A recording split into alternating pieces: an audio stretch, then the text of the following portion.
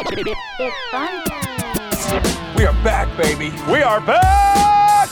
We are back. You are looking live. We get after it. You know, we jabber jaw, we go tit for tat, we have our little differences. Let's get funky like a monkey. And here we go. Hello and welcome to the Moose and Runes podcast. This episode 126 of the pod. Joe Musso alongside Matt Rooney, bringing you the smooth stylings of another Bears loss. But getting all too used to that, Matt, aren't we? The thing is, we'll get there because you said it great in our pre-production. They don't deserve to be talked about first. So first off, let's talk about the excitement of a World Series beginning tonight. Just a really, really exciting matchup if you're into pitching matchups. You couldn't draw up a better pitching matchup for the first. You couldn't. For the lineup of the pitching matchups going into these first three games. It's unbelievable. Maybe not the marquee matchup in terms of teams and franchises that you think of when you think of the Fall Classic here. But it's if you're into the major leagues and you're into baseball, you know that these are two teams that have really, really crescendoed to this point. It didn't happen overnight for either team. You have the Houston rebuild that has now seen fruit for the last 3 or 4 years, and a Washington Nationals team that has been dying to get there. We touched on it a little last week. Addition by subtraction, perhaps, but the pitching staff, no less, gets them there. Now the pitching staff is going to try and get them their first title in franchise history. Now I guess I just kind of want to jump in straight to predictions here. What do you think is going to happen? Do you think the layoff is going to be a little bit of an effect for the Nationals layoff game? or I not? think They could have played some, but they could have played. I think it will be because baseball's not necessarily the game where, like, if you're weighing momentum against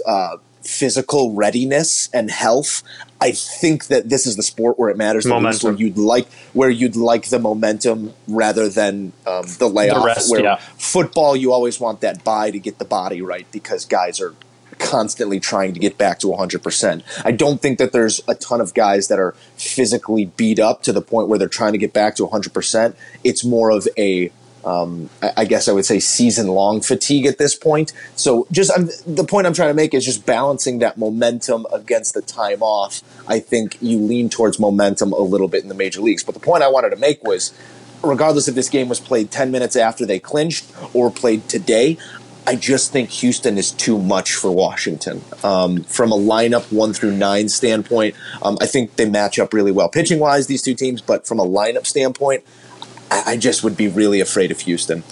I think, obviously, Houston's lineup is the better lineup, but it's not like when you look at Washington, that's a bad one either. They don't have the Bryce Harper in there that they used to, but you got guys like Ryan Zimmerman stepping up, Howie Kendricks coming up with big hits. And the thing for me, I do think the layoff might be a factor for the lineup. I don't really think it is much for Max Scherzer, simply because pitchers are a lot of times kind of used to the 5 or 6 day layoff in between starts. And if you look at Garrett Cole, I think it was the last time he started was game 3 or 4 against the Yankees. So it's not like he's he's not coming off a layoff himself either. So I think you're going to see both of their pitchers probably at their best. I do think the lineup is obviously going to miss not having in-game reps at the plate against an ace like Garrett Cole. But the Nationals, and I've been saying it since kind of that Milwaukee thing happened and some of those the comeback against the Dodgers, they have just the team of destiny type feel to them. I don't know what it is about it, and a lot of you say in momentum, or in baseball, you kind of want that momentum come October, and that's probably a sport where it matters as much as any, is how you're playing, how the clubhouse feels together, how the clubhouse is gelling, the momentum you have on the field. And the Nationals just have that sense to them. Not that the Astros don't, because they just had an epic comeback win. I think that lineup, while it isn't Houston's, does match up fine. I actually would say the Nationals pitching rotation I would take right now over Houston's, with the way Verlander's thrown the last 2 times out, with the way Greinke's thrown this postseason. It hasn't necessarily been lights out. No, I mean, Verlander's last 2 starts, the first one against New York, I think he went 6 1/3, 2 earned, which is good, but it's not unbelievably dominant. It's beatable. And then the clincher against New York, when you chance to clinch in Game 5, he went and gave up 4 in the first. Greinke has not been very good throughout the postseason, and I think Washington's top 3 all have. It's just when it comes down to the bullpen. I mean, Washington's going to need those starters to go just about 7 every time, because that bullpen is so depleted. It's just not very deep after Sean Doolittle and Daniel Hudson, who's not even all that great. But if those starting pitchers can give them 6 1/3, 7 every time out, they're going to have a really, really good chance to win the series. And Davey Martinez is going to give those guys every chance to do that because I think he knows that. It goes Strasburg, Verlander tonight, Greinke, Corbin on Friday. Isn't Cole Scherzer game one? Or excuse me, yeah. I'm looking at the schedule incorrectly. I'm looking at Wednesday's game. That's okay. So we have Cole. It's Tuesday, and Wednesday, Friday. Yeah, Tuesday, Wednesday, Friday. Cole Scherzer tonight, Strasburg, Verlander on Wednesday. On Friday, you get the Greinke Corbin matchup. Then we run it back on Saturday, Sunday. So I'm incredibly excited for this World Series. I love as much as I think we talked about it with, are the balls in the playoffs not juiced or whatever. We talked about how the home runs and stuff are all that exciting in the post or regular season. I'm a sucker for a good pitching matchup in the postseason. Like if you're going 2-1 and it's really, really hard to scrape across runs, and those, picking up a run in the seventh to go up 3-2 makes it really feel insurmountable. It's so much more fun, I think, for me to watch. I'm really looking forward to this one. Yeah, it should be a great series, as you outlined. Who you got? Succinctly. Who you got? How many games? I just Houston. I think. Okay, Houston, you going to give me a game total, or just Houston takes it? Houston, let's say in 6. Okay. I think 6 is always the safe bet. I'm going to take the Nats in 7. Nats in 7. I'd love to see it. I always root for, if I don't have a rooting interest, I always love seeing a fan base who hasn't had it before get it. But I just think Houston, in this moment, they've been there before. They survived some of the best teams coming through the playoffs here in the American League, and I think they're better for it. Not that Washington had a cakewalk to get to where they are right now, but I do think Houston is the better ball club at the end of the day. I think you're right. I think it's going to be a fantastic series to watch. Matt's giving you the pick. Matt's giving you the pick based off of just the team of destiny. I think they got it. That's a thing in sports. How about a team destined to just break our hearts? Well, we thought they were a team of destiny, at some point last year to start this year. They kind of had that feel, and then they didn't.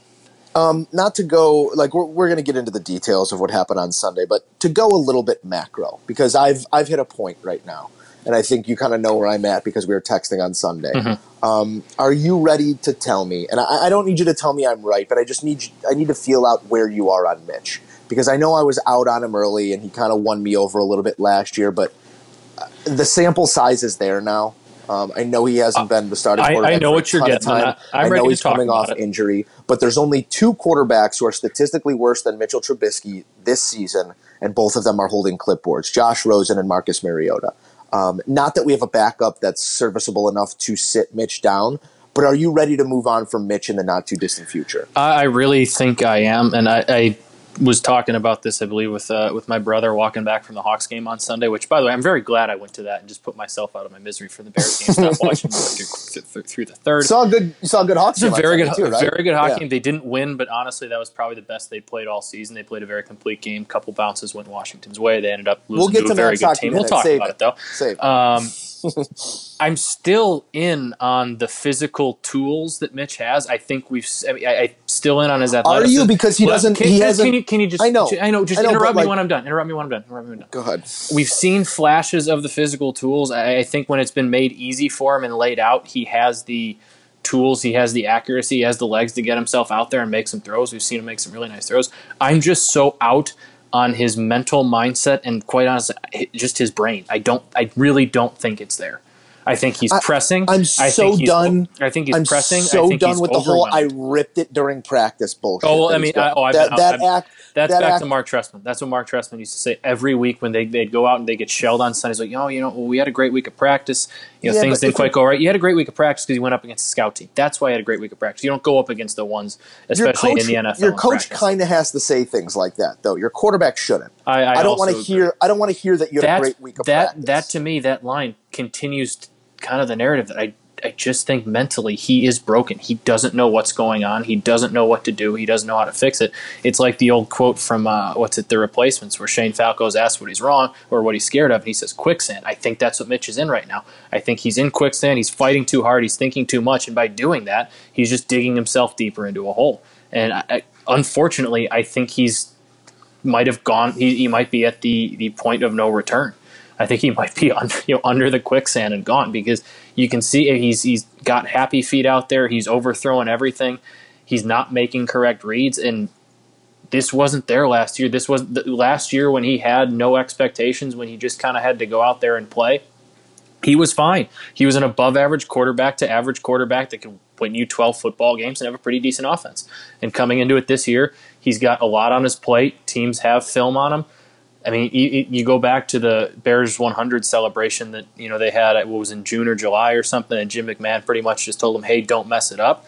I don't know if something like that is still ringing in his head, but he's messing it up. I mean, I don't know if he has all the pressure, the weight of the world on his shoulders, but I really do think he is overwhelmed mentally, emotionally, intellectually, all that type of stuff. I just don't think it's there. Hindsight is 20/20, but I think those are all possibilities of a true outcome when you're drafting a guy with as little experience as Mitch had in college. That's fair.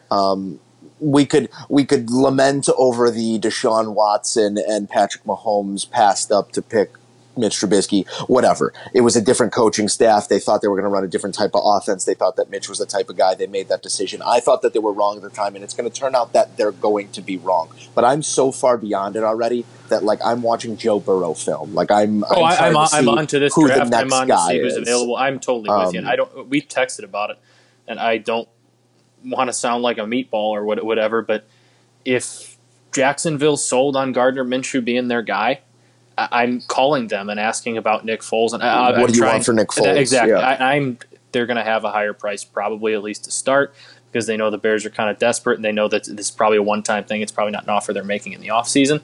But if you can somehow pull off a player-for-player swap or not give anything up more than a late-round draft pick and maybe a player, something like that, I think you have to do it. Because Nick Foles has won a Super Bowl in this exact offense, or at least, a carbon copy of it, something very, very similar to it. I think we'll get to Matt Nagy because he's not Mitch is obviously a big part of the blame, but Matt Nagy's every bit as much to blame, I think, for it as Mitch.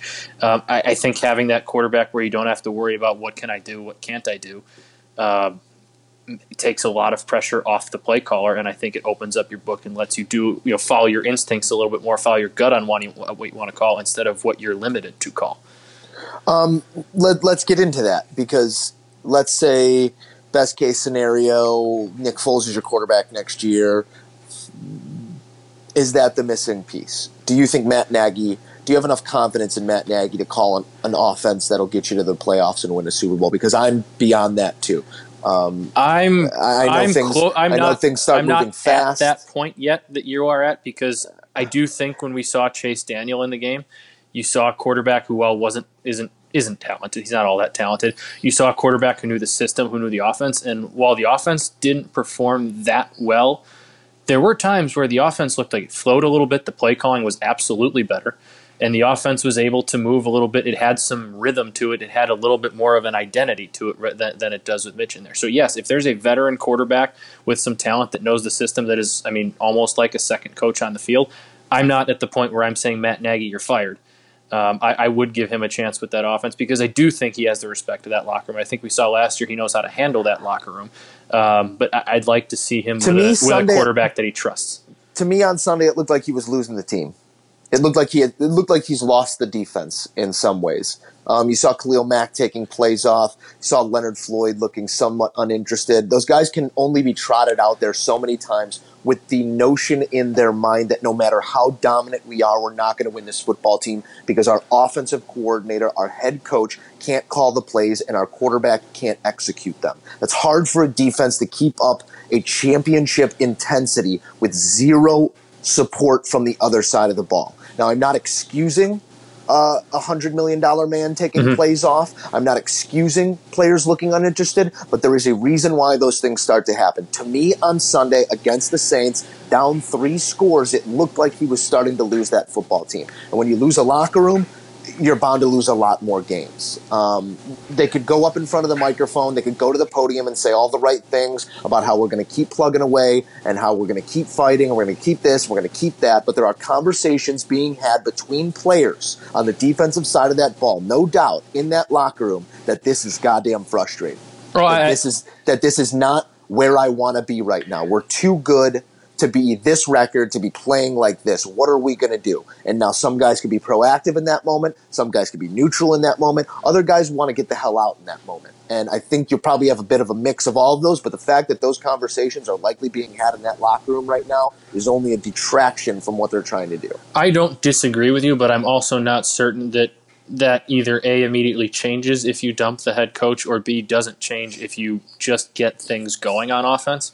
I don't think they care how the offense gets going, and I'm not sure necessarily he's lost that side of the locker room, because it's not really – they don't really – as long as that side gets going, I'm not sure they see him as a guy who can't get it going, because we've seen that part of the locker room going when he's had a quarterback who, I guess last year's Mitch, that offense was moving. I don't think there was much of a problem with him, and I think just something needs to change. I'm not ready to say yet that Matt Nagy needs to go or needs to be out, that we need someone new, someone fresh, because I still like him as a head coach, and think with the right quarterback in that system, he's an okay coach, okay offensive mind. Play caller is absolutely up for debate, because we've seen that before.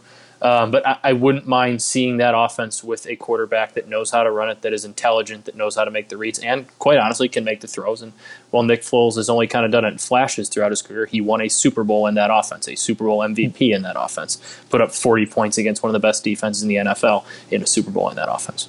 Do you in any way see Matt Nagy as an overwhelmed head coach, as someone who belongs as a coordinator? And I know that's an easy out when you're talking about someone in his first opportunity as a head coach, but you're seeing a similar thing in Denver with Vic Fangio, an amazing defensive coordinator who is wildly overwhelmed as a head coach. I think in his body language, in his play calling, in his lack of flow, I think that Matt Nagy might be a coordinator. I think you can tell that he's starting to feel overwhelmed right now, and I think when he pulled Mitch back into the huddle, and then when he pulled Mitch back to the sideline, and then had to take a timeout because he took too long to make a play call on the sideline. That was his headset was broken. Okay, so go to your play sheet, make the call, and then send Mitch to the huddle. Don't go to your play sheet, make the call, let Mitch go away, pull Mitch back to you, change the call or amend the call, send him back out to the huddle with 17 seconds to call the play and snap the ball. That's high school stuff. That is legitimate high school stuff. I'm going back to where we see him on the sideline, see him in the press right now, and I do think he's flustered. I'm not ready to say that he is for sure just a coordinator. He can't handle it. But I think the way you see him handle the rest of this season will kind of tell you. Because as bad as this team has been the last couple of weeks, this is rock bottom of not only the season, the Matt Nagy era. As bad as this team has been, they are 3-3. They are in a position where they can win some games. And if you can figure out a way to get this team back on track and win some games and do the things they do well, you can prove that you are a head coach. You can prove that you're not over your head. If you lose this team, if it kind of all falls off the rails and you guys, you bottom out, you finish 5-11, 6-10, then you've probably proven that you are not a head coach. You can't handle it, and you should be let go. If that makes sense. I kind of have a weekly come to Jesus moment with my dad after these types of games, where he screams and yells, and there are little gems of coherence amongst a lot of makes sense craziness. That's like talking to you. And one of them, a question that I posed to him, I don't know what he said that spurred it, but a question that I posed to him that I want to pose to you. Sure. Do you think that, overwhelmed or not, do you think that Matt Nagy's seeing the game different from field level? Because as a coordinator, if I'm not mistaken, he was up in the booth for the Chiefs. I could be wrong. I actually thought I remembered seeing him on sideline. I don't know if that changed when he was a play caller, but I'm not totally sure he was that. But I will take your word for it. So I thought I remembered seeing him in the playoff game, that one that his play calling pretty much lost for the Chiefs. I thought I saw him on the sidelines, but again, I'm not totally sure if that might have changed when he became play caller from offensive coordinator. And whether or not I'm not looking at pictures of him with the Chiefs, whether or not he was up or down. Someone let us know. Tweet that at us. Whether or not he was up or down, Alex Smith was his quarterback. And let's not sit here and pretend like Alex Smith is the second coming of Johnny Unitas. Like, he's done it before with a quarterback who's not a top 5 guy, not a top 10 guy. He's done it before. Alex Smith had some crazy efficient seasons, but you know what Alex Smith was? Mitch Trubisky. He was a smart veteran. No, he wasn't. I see what you're saying. He's the anti-Mitch Trubisky. He didn't. But from a talent standpoint, he's got plus ability to get outside of the pocket and okay arm strength. Yeah, but that's what I was comparing. He's a smart veteran guy. The brain is where they depart. Forever. Yeah. And knew the system, knew Andy. He was a very smart guy, was able to pick on it, and was almost like another coach on the field. And I hate bringing it back to this because I feel like an idiot. I have been a Mitch defender. After what I saw last year, I was sold on as being the guy going forward, and what we've seen from him mentally throughout this season. Again, not physically. I still think all the physical tools are there. Mentally, he just doesn't have what it takes. And I think it's time. And Chase Daniel's not the guy. Please don't tell me that. He's not a good quarterback. He might know how to run. He's a great backup. He's a great backup. And honestly, he's probably going to make a pretty good quarterbacks coach someday if he wants to be in a system like this. Because he does know the offense really well. He's not talented. It's just he's not the guy as much as some people might want him to be because Chicago loves their backup quarterbacks. I think you need to see what this offense looks like in a system with a quarterback that is talented. Doesn't have to be a top 5, top 3 guy, whatever. But a guy with talent who knows how to run the system, who knows how to read a defense. And again, I'm not sure Mitch does because he's always staring down a first read, and if he doesn't have that first read, he's bolting the pocket and usually either getting sacked or throwing it away. And sometimes when he's throwing to that first read, he can't get the ball there. I mean, he bounced a couple, he sailed a few. There's zero in his game right now that has He had a chance that has given us any reason to be optimistic about anything that he's doing. He had a chance on that first drive. It was like 3rd and 8. They tried running the ball twice or whatever it was. It was 3rd and 8, 3rd and 7. And he had Taylor Gabriel open on a 15-yard out that would have been a nice first down, keep the chains moving, and he just threw it over his head by about 5 feet. It wasn't even close. Yeah. And then the Anthony Miller route, obviously there was some confusion on there. But now, the more I listen to it, the more I hear coaches break it down. It seems like Miller was kind of in the right. He was breaking away from the safety, and that's something Mitch should know. Get the ball more towards the sidelines and give your guy a chance instead of throwing it into the safety. He was wrong there. I don't know. I guess if you're looking at bright spots, Allen Robinson was fantastic again, but then again, he also is going on social media rants and yelling at everybody on Twitter, which I think is the worst possible thing you could be doing. But that's just another sign of where this team is at in terms of its leadership. Yes, and I think Tariq Cohen taking on a bunch of people on Twitter, Allen Robinson taking on a bunch of people on Twitter. Their head is not in the building because right now I don't think that there's a bunch of direction inside the building right now. We will figure out after this week how much how much direction there is in this building, because this week is a great chance for a get-right game. The Chargers are not a good football team. Phillip Rivers has been a terrible quarterback. Their defense has not been all that good. This is their chance to do it. This is their chance to get themselves together, figure out, you come together as a team and put together a game and at least start trending the other way, show some positive signs of life. Because as much as that Denver win was a nice, it was a win, you got it. The offense was terrible. It didn't show signs of life outside of a Cordero Patterson, 80-yard run or whatever it was. It is a chance for a get-right game, Matt, but at the same time, take yourself out of your shoes and become a Chargers fan for a second, and they're saying the same damn thing.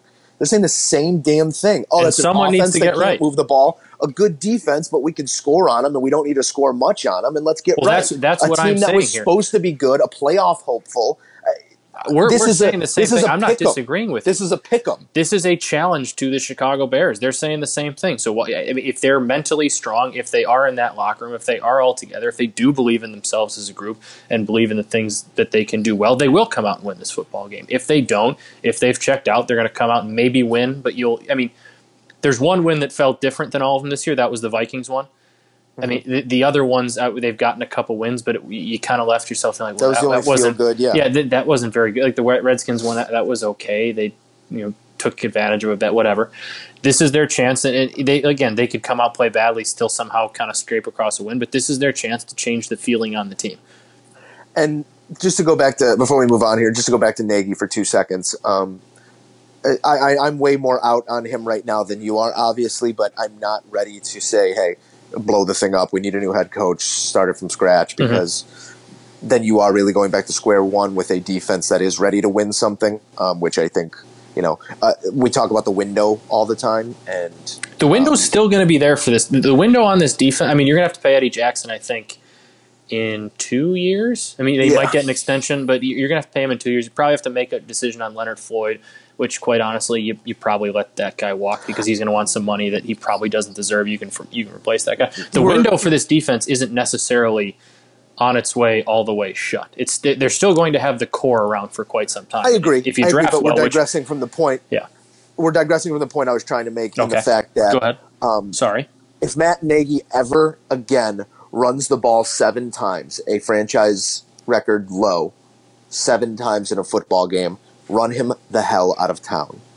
This is the NFL where we're always, it's a rubber band effect that we talk about. We're always trying to be on the cutting edge of something offensively, and in about 5 to 6 year spans, those things correct, and sometimes they overcorrect the other way. But the teams that are winning week after week are effectively running the football. Mm-hmm. Now, I know Aaron Rodgers threw the ball all over the park, but he's Aaron Rodgers. They've had success because he's been able to turn around and hand it off to Jones. That's where they're succeeding on first down. You look at the New England Patriots and the most physical run game in the NFL right now. You look at these teams that are winning with consistency, and it's through the run.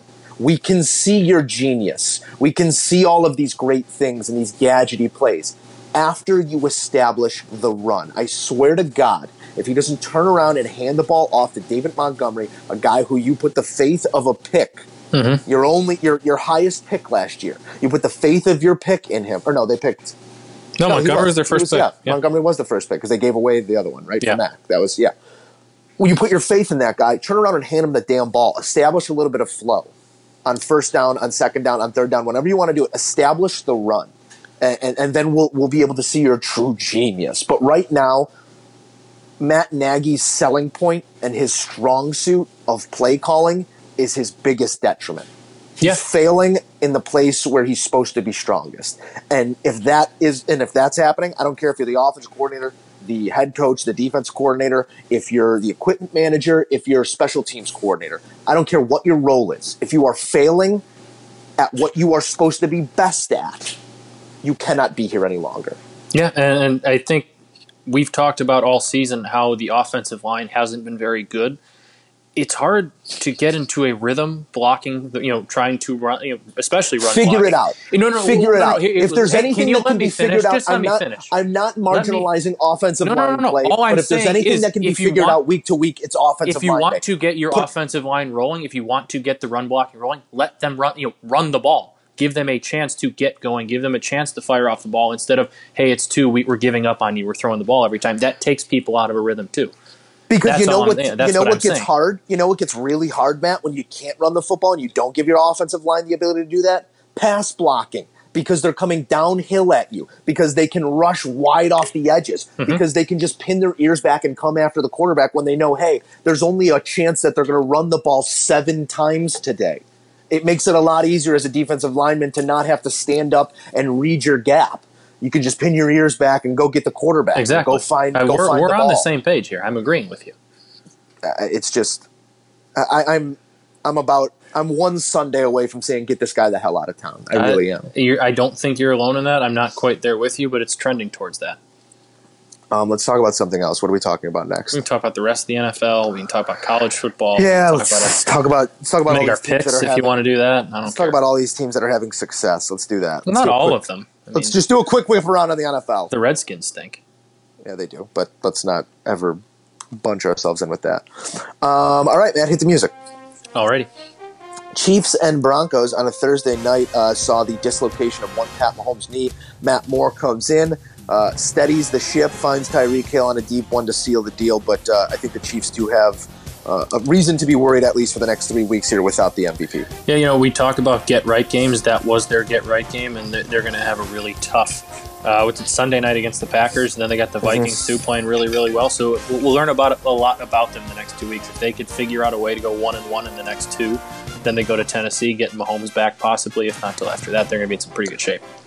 Rams and Falcons was a no contest. The Rams defense really did look like a different defense with the injection of Jalen Ramsey on that side of the ball. Unfortunately, Matt Ryan goes down with an ankle. I haven't heard yet how long that's going to be, but if they have any brain between their ears, you shelf him for the rest of the season, sitting at 1-6, try and extend his career a little bit. But I just think that's a fatalist approach anyway. So, but 37-10 was the final. The Rams, they're an up and down team, but I'm not ready to say that they're not an NFC favorite. No, I mean the talent's still there. It's the depth that people were worried about. When they're healthy, they're as good as anybody. Except, I mean, looking at Todd Gurley's stat line here, 18 carries for 41 yards. He's just not the same back anymore. But great pass catcher still. You saw him haul that one in over his shoulder. That catch. was a catch that most receivers don't make. I think that Sean McVay needs to just get a little creative with him and try and figure out, how we can lessen the blows on his knees and still get him the ball 25-plus times a game. On the other side of the sideline, talk about coaches that have lost the locker room. Dan Quinn. I don't know how that man still is. Dan Quinn should have been fired 10 years ago. If they don't fire, I think they got a bye coming up in a week or two. If he's not fired by then, I'm shocked. Yeah. Just a negative time to be. And it really all turned around when they lost that Super Bowl. And they lost Kyle Shanahan. Not to go back to it. It really all turned around right then. So, Dolphins and Bills, the Finns score, I believe, a season-high 21 points, but still come up empty. The Bills, don't look now, 5-1. I only watched a little bit of this one, but it looked like Josh Allen was back to his Josh Allen ways, making guys miss, running the ball, and then hooking up with less than stellar receivers for touchdowns. Yeah, he was kind of bad early, better late. The Dolphins played all right for a little while, and then the Dolphins things, I really only saw as much as Red Zone wanted to show me. But I mean, don't look now. Eagles, Redskins, Browns, Dolphins, Broncos are the next 5 games for the Bills. They could be 9-2. Very, very easily could be. Which is a wild, wild world to live in. I'm not looking forward to have to talk about them for the next 4 weeks. Jaguars and Bengals. The Jags pulling off 27-17. Another yucky game. Jags scored 18 in the fourth quarter to win this one. Leonard Fournette and I said went yucky. Off. Well, you did say yucky. That might be the first time on this podcast. Leonard Fournette went off. Gardner Minshew looks like he figured it out late after a tough start. Kind of wonder if the Bengals start selling things off, see if they can't recoup some draft picks, because it is going very, very poorly for Zach Taylor in his first year over there. Raiders and Packers. The Pack throw it all over the yard, as we said, 42-24. The game really turned right before the half. David Carr, as David Carr does, trying to extend for the pylon. Derek Carr, thank you. David hasn't been in the league for years. How many times have I done that? And I've never done that on air out here, I promise. We talk about him a lot. Derek Carr. Doing Derek Carr just things. Getting it out of your system here. Turning point was him throwing the ball out of the back of the end zone, not the back of the end zone, the side of the end zone, trying to reach for the pylon. I feel like the Packers benefit from that rule like at least once a season. Yeah, and Derek Carr does it once a season. He did it last year too, and that changed. That was a 22-point swing. Yeah, because that was going to put them up right before the half, right? That would have put them up, I believe, 21-17. No, 17-10 before the half. I think it was going to be. That. He throws it out of the side of the end zone. Packers score a touchdown before the half, get the ball, score a touchdown on their opening drive. So, that was that. Aaron Rodgers, 6 total touchdowns. Shout out to Kyle Gorgel for having him on his bench in fantasy against me. I'm just going to say the Packers are good, and I would rather not talk about it. Texans and Colts. The Colts win this one 30-23. It feels like every weekend, regardless of who they're playing, the Texans are in a 2-minute drill with a minute left in the game. Doesn't matter the opponent. The situation is always going to be down 7 or down 3 with a minute and a half to play. This week, Deshaun Watson couldn't get it done, throws an interception on that final drive. Yeah, these are just two teams that I just can't really figure out for the life of me. I mean, the Colts are really good. Jacoby Brissett's really good. That team was deep before Andrew Luck left, and they're still deep. But this is signs of a guy who could step in and do his job. They're a team that's figuring out ways to win, kind of different each week. They beat the Chiefs by running the ball, 40 times, 45 times, whatever it was, and just basically killing them on the ground this week. Look at Marlon Mack, only had 44 yards. He was their leading rusher. Brissett throws for 326, 4 touchdowns. It's a team that can beat you multiple ways, and they play pretty good defense. Obviously, they're great up front, led by Quentin Nelson. And now they have the step ahead in the AFC North, or AFC South, AFC South. I figured it out eventually. There you go.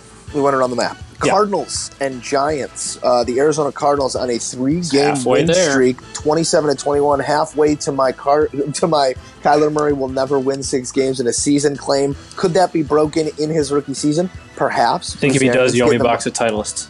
Bruce Arians getting the most out of his guys, but if you look at the next few weeks for this Arizona Cardinals team, they go Saints, Niners, Bucks, Niners, Rams, Steelers, Browns, Seahawks, Rams. So I see a win against the Steelers, maybe against the Bucks, and maybe against the Browns. Yeah, that's where it's going to have to come, honestly. Or they're going to have to somehow get lucky and steal one at home and catch the Rams on a week where they look like the bad Rams, not the good ones.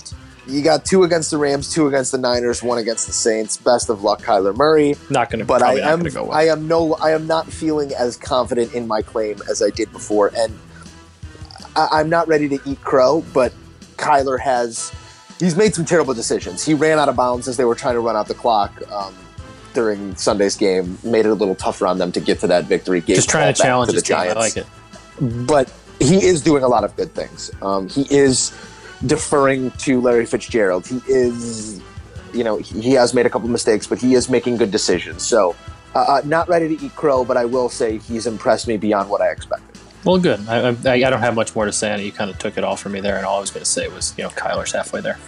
Niners and Redskins played in a torrential downpour on a natural grass field. The game finishes with Nick Bosa sacking the quarterback and doing a soccer slide across the field. It was good stuff. Some great pictures came out of that one. 9-0, 3 Robbie Gould field goals, but he did miss another one. Robbie Gould, not to feed into the... He's got worse numbers than Cody Parkey had last year. He does. He already has more misses than Cody Parkey did last year. Won't get into it. We were wrong. We were wrong on that one. Not looking for any vindication, but the Niners proving that they can win football games in a multitude of different ways. They showed that they could do it by just shutting down an offense completely. Now, mind you, it was the Redskins, but it's a mean defense. There's no doubt about it. Apologize to anybody that had the Niners minus 9.5. Chargers and Titans. Yeah, that was a tough sweat. That's a tough one because it's raining the whole time, and that that's going to come into play, and it's. I believe they were 0 for 2 in the red zone too. Like they had a couple of chances to score touchdowns. So Chargers and Titans. Titans win this one 23-20. I have nothing to say about either of these teams. Yeah, Melvin Gordon. Ryan Tannehill looked better than Marcus Mariota. I guess Melvin Gordon maybe don't hold out and then fumble on the 1-inch yard line with a chance to go up late. That's about all I got. Another tough beat. Saints and Bears. We know what happened. Ravens and Seahawks. Nope, didn't happen. Never happened. Ravens and Seahawks. 30-16. This was the jaw dropper for me this week. Yeah, I was surprised at this one. Seahawks with all the momentum in the world, people crowning them NFC champions already, getting it done. Tyler Lockett looks amazing. Russell Wilson back to his MVP ways. And the Ravens come into one of the hardest places in the NFL to play and just completely impose their will. Going for it on a 4th down, tied at 16, made no sense. Harbaugh deferred to his quarterback. Lamar Jackson said, let's do it. Doesn't only get the 1st down on 4th down, but scores the touchdown. That was the turning point in that one. I can't figure out either of these teams. I really don't know what to expect from either of them on a week-to-week basis. Like, it's just, they're going to be doing stuff like this all week. The Ravens will probably go lose a very questionable way, in a week or two. I'm not looking at their schedule off the top of my head, but there'll probably be a couple head-scratching losses and then a couple head-scratching wins, and it's going to be wild. And I think the Seahawks are destined to do the same thing. Lost my page. We got 2 more to talk about. Eagles and Cowboys. The boys, speaking of imposing their will, 37-10, never even a ball game. 2 early turnovers by Philadelphia's offense. People are starting to worry about Carson Wentz again. I still think he's got it. I just don't think there's much talent around him right now. And the Cowboys, I don't want to call it their peak, but this is their ceiling. We know how good they can be. Yeah, that's as good as they can be. We know how good they can be. We know that if they perform at that level, that they'll find themselves deep into the playoffs as well. I wasn't surprised at the outcome. I was surprised at the final score, though. Yeah, you could pretty much tell me anything's going to happen with a lot like the Ravens and the Seahawks. Tell me just about anything's going to happen with the Cowboys the rest of the way, and I wouldn't be all that shocked. They're in not very good division. They'll probably run away with it, but I'm still not sure that's going to show us much about them before the playoffs, headed into the playoffs, because they're probably going there with how bad that division is. Pats and Jets looked like Pats and Jets. 33-0, a complete just beating of the divisional foe, if you want to even call him that. Sam Darnold with turnovers abound. Tom Brady just, demanding greatness from his team and getting it. Bill Belichick up 26-0, huddling up the defense and giving them coaching, telling them to continue to focus on their jobs, this and that. All the things that go into being a championship franchise were on display last night, turned into a 33-0 victory. Can we give him like a stake of ownership to come coach the Bears? Give them whatever they want. Yeah, like literally anything. Give them the blood of our quarterback. Sure. That just got dark. No, I'm sorry. Human sacrifice. Sometimes you got to do what you got to do. Matt, why don't we jump into Start winning Super Bowls. Let's Not jump into saving some people's locks here. feelings. Let's make some people some money because we're both on one-game heaters. I think, was this the first Don't- 2-0 week? Yes, Did we go 2-0 I for the think first so. time? I don't think Well, we it's only both your won. second win, so I'm going to guess that yes, it is. You didn't have to say that. You were I'm going to now- say your record anyways. I'm now 2-6 There you on go. the year with locks of the week. Matt moves to an even 500 at 4-4. Matt, why don't you give the people your lock for this week? We talked about the Colts, how they're able to win games different ways each time. I got burned my last time going with them on my lock of the week, but I'm going to go back to them this week. Colts at home, -5 against a not very good Denver Broncos team, an offense that really can't move the ball. I like the Colts at home. Lock that up at -5. I really, really, really, really like that bet. I'm going to take your advice on that one and throw a little bit of action Couple down shekels. on it. I think couple shekels. I think that number moves. I think so. I think it gets up close to a touchdown.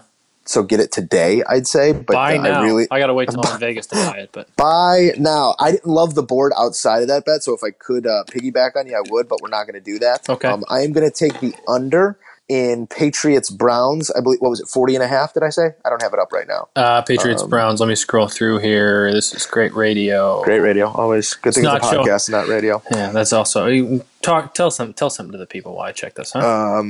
What'd you do I today? could sing. How's your day Do you want me going? to sing? We really do not want that to happen. My day's been all right. I had to take the dog to the vet. Just needed an update on a couple shots. No big That's deal. okay. So she's feeling good. She's laying next to me now. I Feeling do most better. of these podcasts with Riley by my side. So Yeah, for the and listeners some at iced home. coffee in your hand with Little- little iced with the coffee ice and a- clinking around. The over under is ice- 45.5. 45.5. Thank So you. you like the under I'm, 45.5. I'm taking the under 45.5. I was thinking of the Bears over under there at 40.5. I'm Okay, taking the under I actually like that one too. I'm taking I'd the take under the 45.5. Just how dominant the defense is for the Patriots. It's going to give Baker Mayfield fits. We saw what Baker did against the 49ers on Monday night. Really struggled against a tough defense in terms of scoring. I think that the Patriots want to be that physical team that they were last night. I think they want to run the ball predominantly. So I'm not necessarily afraid of them running it up on the Browns. That's why I like the 45.5 under. What do you think about I just thought of this now, but what do you think about this teaser? A little 6-point teaser action. Tease the Colts to +0.5. All right, that's pretty good. You like that. Tease that under up to 51.5. You probably like that, right? Love it. Tease the Bears Chargers under to 46. I don't think they're getting to 46. No, not a chance. I think that's pretty. And I would probably tease the Patriots to 6.5. Touchdown at home against Cleveland. I think I like that. Right? I think that's pretty good. That's the only one that doesn't jump off the page that I with don't me, think but I is like it. that's going to happen. But Yeah. you want to go a 3-team teaser, go a 3-team teaser. I'm not going to tell you no. I got to get into the teaser game, man. The I don't teaser bet enough game's not teasers. bad. You got to keep it to 3 because it gets really tempting to be like, oh man, like those seven. There's You no start way they seeing don't the hit. board, You and then see the that's board, it. and then like within minutes of the first quarter, you're like, oh, damn. Oh, all right. Well, Matt, let's jump into some segments here. In place of buy or sell, we're going to kick off the NBA season, which tips off tonight. What's the game tonight? It is the. That's such a great I'm looking guess. at the I don't schedule know. Right. I know the we Blackhawks play tonight. That's we got about all two I know. games. We got 2 games tonight to kick off the season. The New Raptors Orleans and and somebody? Toronto, which was supposed to be Zion Williamson versus the defending champion. Zion will be out 6 to 8 weeks after having arthroscopic surgery on his knee. What did I say about the workload? 40 plus games? Whatever. I don't remember, but yes, you We'll said. see when we get there. The Lakers and the Clippers also tonight, which will be a great watch. Going to be really fun to kick off the season with that one. Both of those games. I should get home right around halftime of that. That'll be fun. TNT. But we're going to kick off the NBA season, or we're going to tip off the NBA season, excuse me, with Football some is kick. with some over-unders in terms of win totals. We're going to keep the betting theme going, give some people some good things to look at long-term here, Matt. So why don't you lead us off? I am going to ask you first about your hometown Sacramento Kings. We talk about them a lot, but they've also been, I think they're an intriguing team around the West, not just because you know them well. I think they're a fun up-and-coming team similar to the one we have here in our own city. I think you can call them the West Coast Bulls if you'd like to, similar to that. I'd say a year ahead of them, too. That's a fair, but I'd say a year ahead of them. similar tracks, if we want to leave it there. The Kings over-under win total is 37.5 in a tough West, a West that they competed for the last playoff spot till about a week or two left in the year last year. Or over-under 37.5 wins. Over is, by the way, minus 140. Under is plus 110. Yeah, a lot of action coming in on that over, and I think for good reason. And now I know that's public money. I don't know what the sharp money is, but I like the over as well. The only thing that I doubt about this team is their ability to close late in games, but there are going to be a lot of games that they're up 130 to 110, and it's not going to matter. Okay. They're going to score the ball with at an impressive rate. Buddy Hield contract just got done. They don't have to worry about that. Not a bad deal for him. Not a bad deal for the team. Yeah, it's a good deal for both sides. 86 guaranteed with incentives up to 106. Some of those incentives are making it to the finals, this and that. It looks like he's going to come in somewhere just shy of 100, 96 with the incentives that he'll likely hit.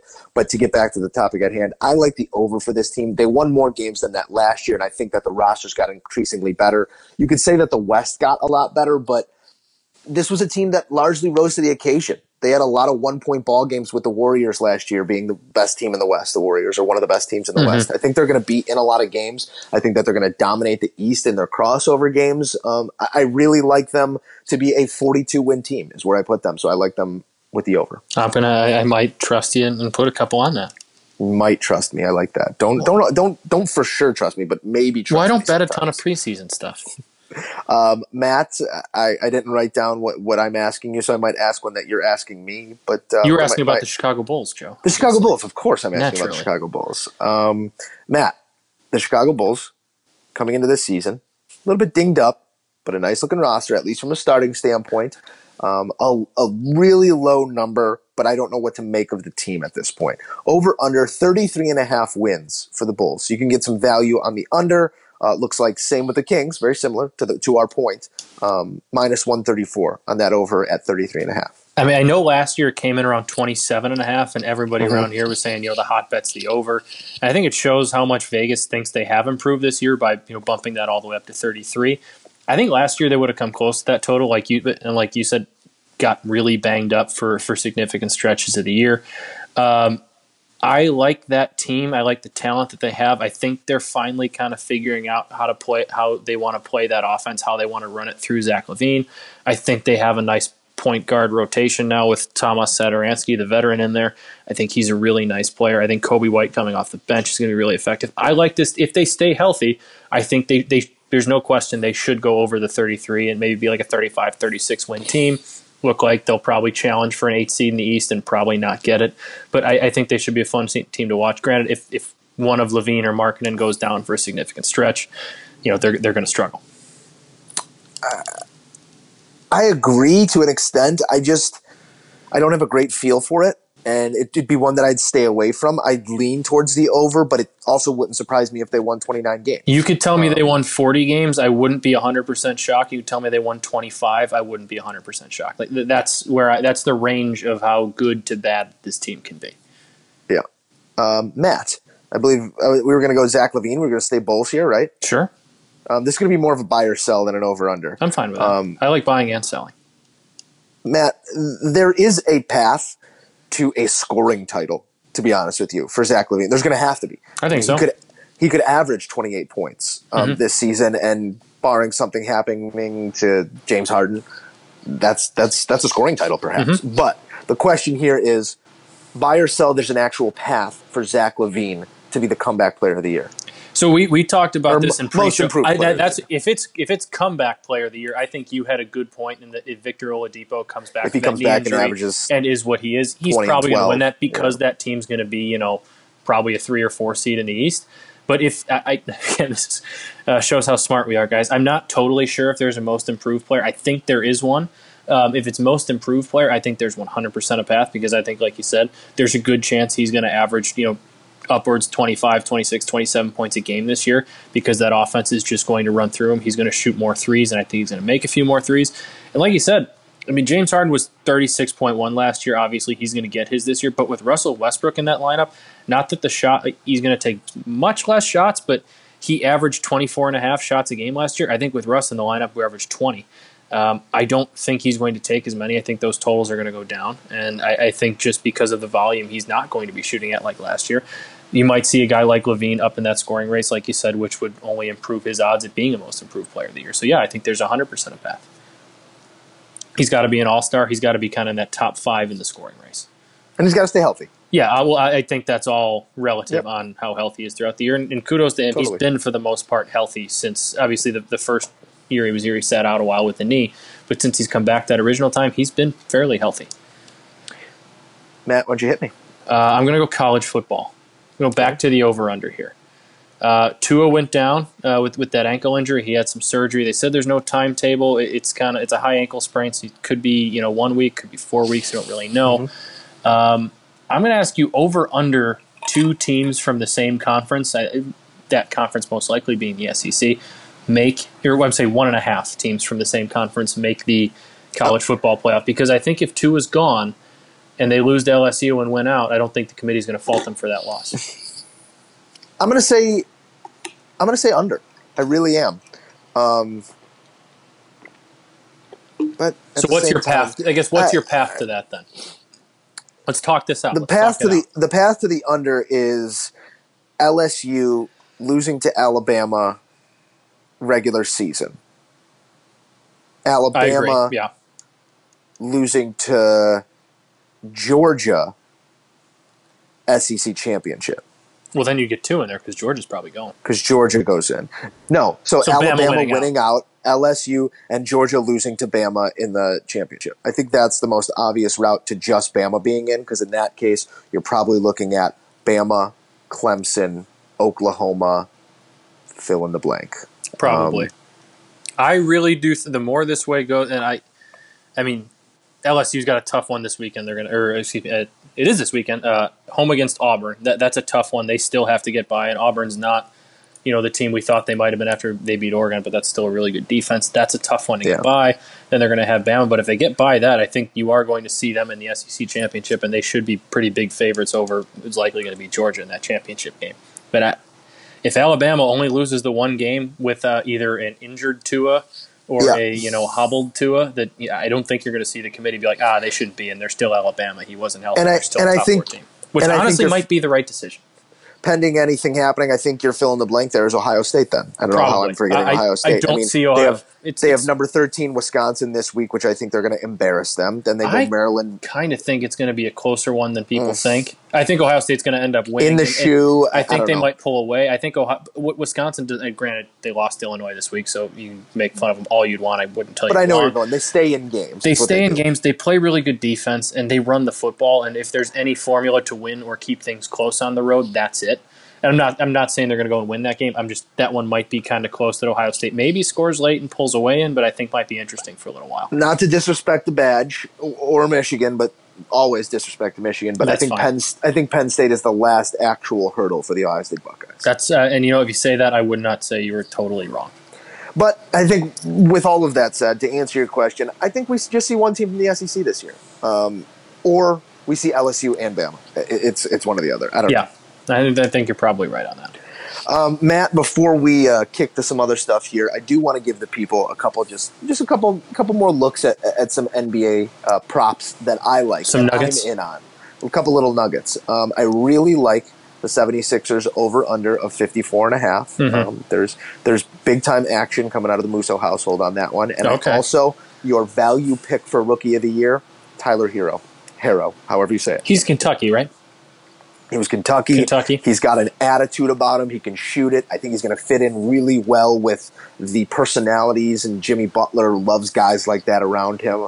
I think that if Zion's out, if he sees any other time out there, and RJ in New York just kind of does New York type stuff, I think that you could see a lot of production out of him and have him in the conversation of Rookie of the Year. Okay. Well, so those are my 2 fun picks long term here in the NBA as we approach tip to the season. Yeah, I hadn't really looked at much, but I'm seeing the Hornets over under total at 23, and my God, I think they're just absolutely terrible without Kemba Walker this year. I don't see how they win 23 basketball games. Like a 16-win team. Yes, like that could be your number one, lottery odds running away with. They seem like they're terrible.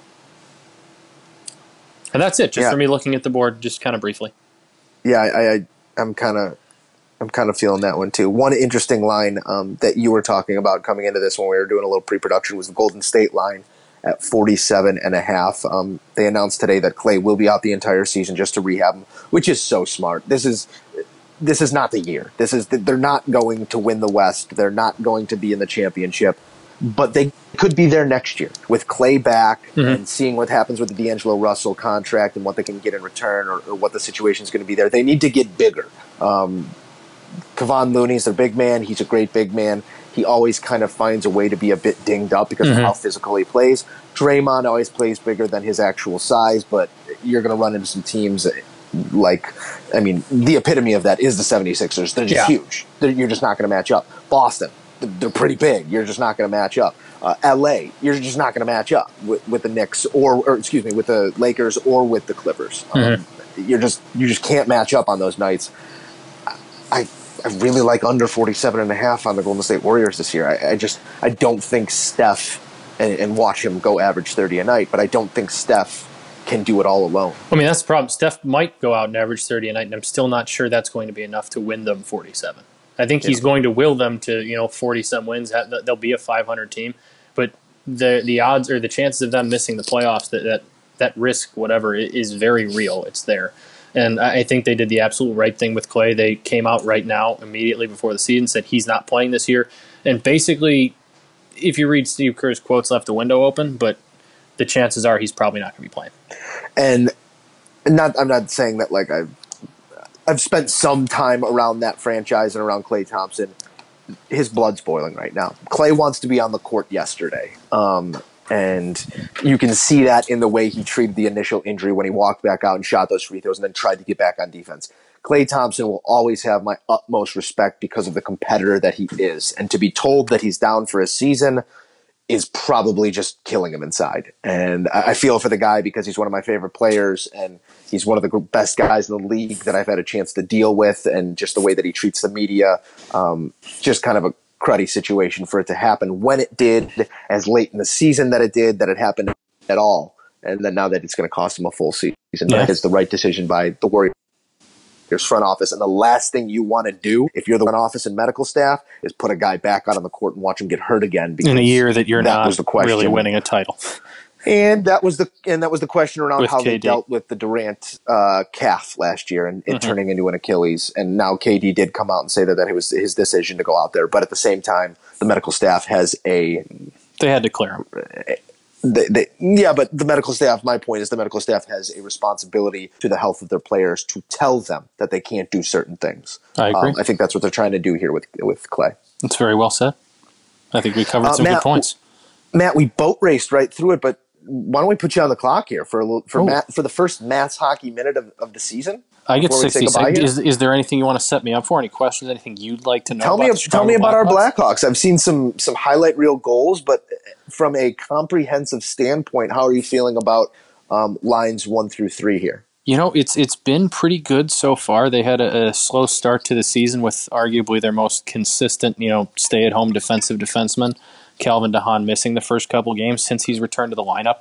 It actually resembles like a professional-looking defense. You're not seeing guys out of position, making mistakes, lacking coverage all the time, which has been nice. It seems like they've kind of figured out their top 6, their 3D pairings there pretty well. The lines are actually gelling pretty well. Like I said, they lost to the Capitals the other night, but that was probably their best game of the year. 30 seconds. I can count, Joe. I'm not that stupid. I'm looking at the clock. I just wanted to give you're wasting time now. Patrick Kane is still Patrick Kane. A lot of the young forwards that they've added. Kirby Dach made his debut. He looked fine. I think he's going to fit right in, probably play the season up here. The lines still need some work, need to, I think, be retooled a little bit to get some consistency to them. But I think they're in a very good position to compete throughout the season, challenge for the playoffs. The dot. Coming in 3 seconds under time, and that is what we call a professional, folks. It's like I've done full it before. tie-in here to a push we want to continue to do until and through December. Going to get your tickets for WishFest 2019. Going to be a great event, and I saw our boy Patrick Kane tweeting about 88 it. got out on Twitter tweeting about it. Cool stuff. Probably not going to be there, but if he was, that'd be awesome. Every tweet, every bit of attention that we can draw to this great cause is a great thing, and we thank Patty Canes for putting that tweet out. And, every tweet, every retweet, every like, everything you can possibly do to help counts. I'm sure that tweet will get a little bit more engagement than this here podcast. I don't know, man. I think we got a good following. We do, but we do our part as well. So get over there to wishforever.org, get your tickets. It's going to be a great party, and fingers crossed this year, Matt. It might time up with some travel cross country. Oh my! So, might be able to be in the building there. I'm hoping that's the case. A return to the fest. The return. I did talk to Mike McGlinchey in the Niners locker room after the Browns game, and I went up to him and just said hello. And I had introduced myself in the past, and first thing he asked me, he goes, "You making it to Wish Fest?" He goes, "I hate that I can't go now." He goes, "So many guys still go back." So a lot of the it seems like there's Notre Dame football players there every year. It's pretty cool, and they all go back for it. A lot of Nick's teammates still get out there and support, which we appreciate, and it is still on the hearts and minds of and they are all in line to hug the biggest supporters like Mike McGlinchey. So everybody's sending their positive vibes and hoping that it's going to be another great year, as we know it will be for Wish Fest 2019. It always is. I can't wait for it. My tickets are purchased. I bought anything else for the people, Matthew? No, I don't. I got nothing. Wish me luck in Vegas this year. Good luck. May the odds be in your favor. I want to see some winning tickets. All right. I'll try and help you out with that. And don't be partying too hard. All right. I know you got your tickets to Wish Fest, but I also heard you got your tickets to the Wet Republic pool party. I'll keep it sane. All right. I'm not a pool party guy. Don't keep it sane. Don't keep it sane. Keep it sexy. You've seen me with my shirt off. I'm not a pool party guy. Thank you, as always, to the Moose and Runes listeners for tuning in. This episode 125, I believe it was. 125. You were so good. You got it right the first time. We're in the neighborhood. 126 of the pod. As always, get out there on Twitter. Send us your mailbag questions as we will dip back into the mailbag. Send us some World Series stuff. Send us some NBA stuff. We do have a mailbag from our good friend Rob. We're going to try and get to that one next week.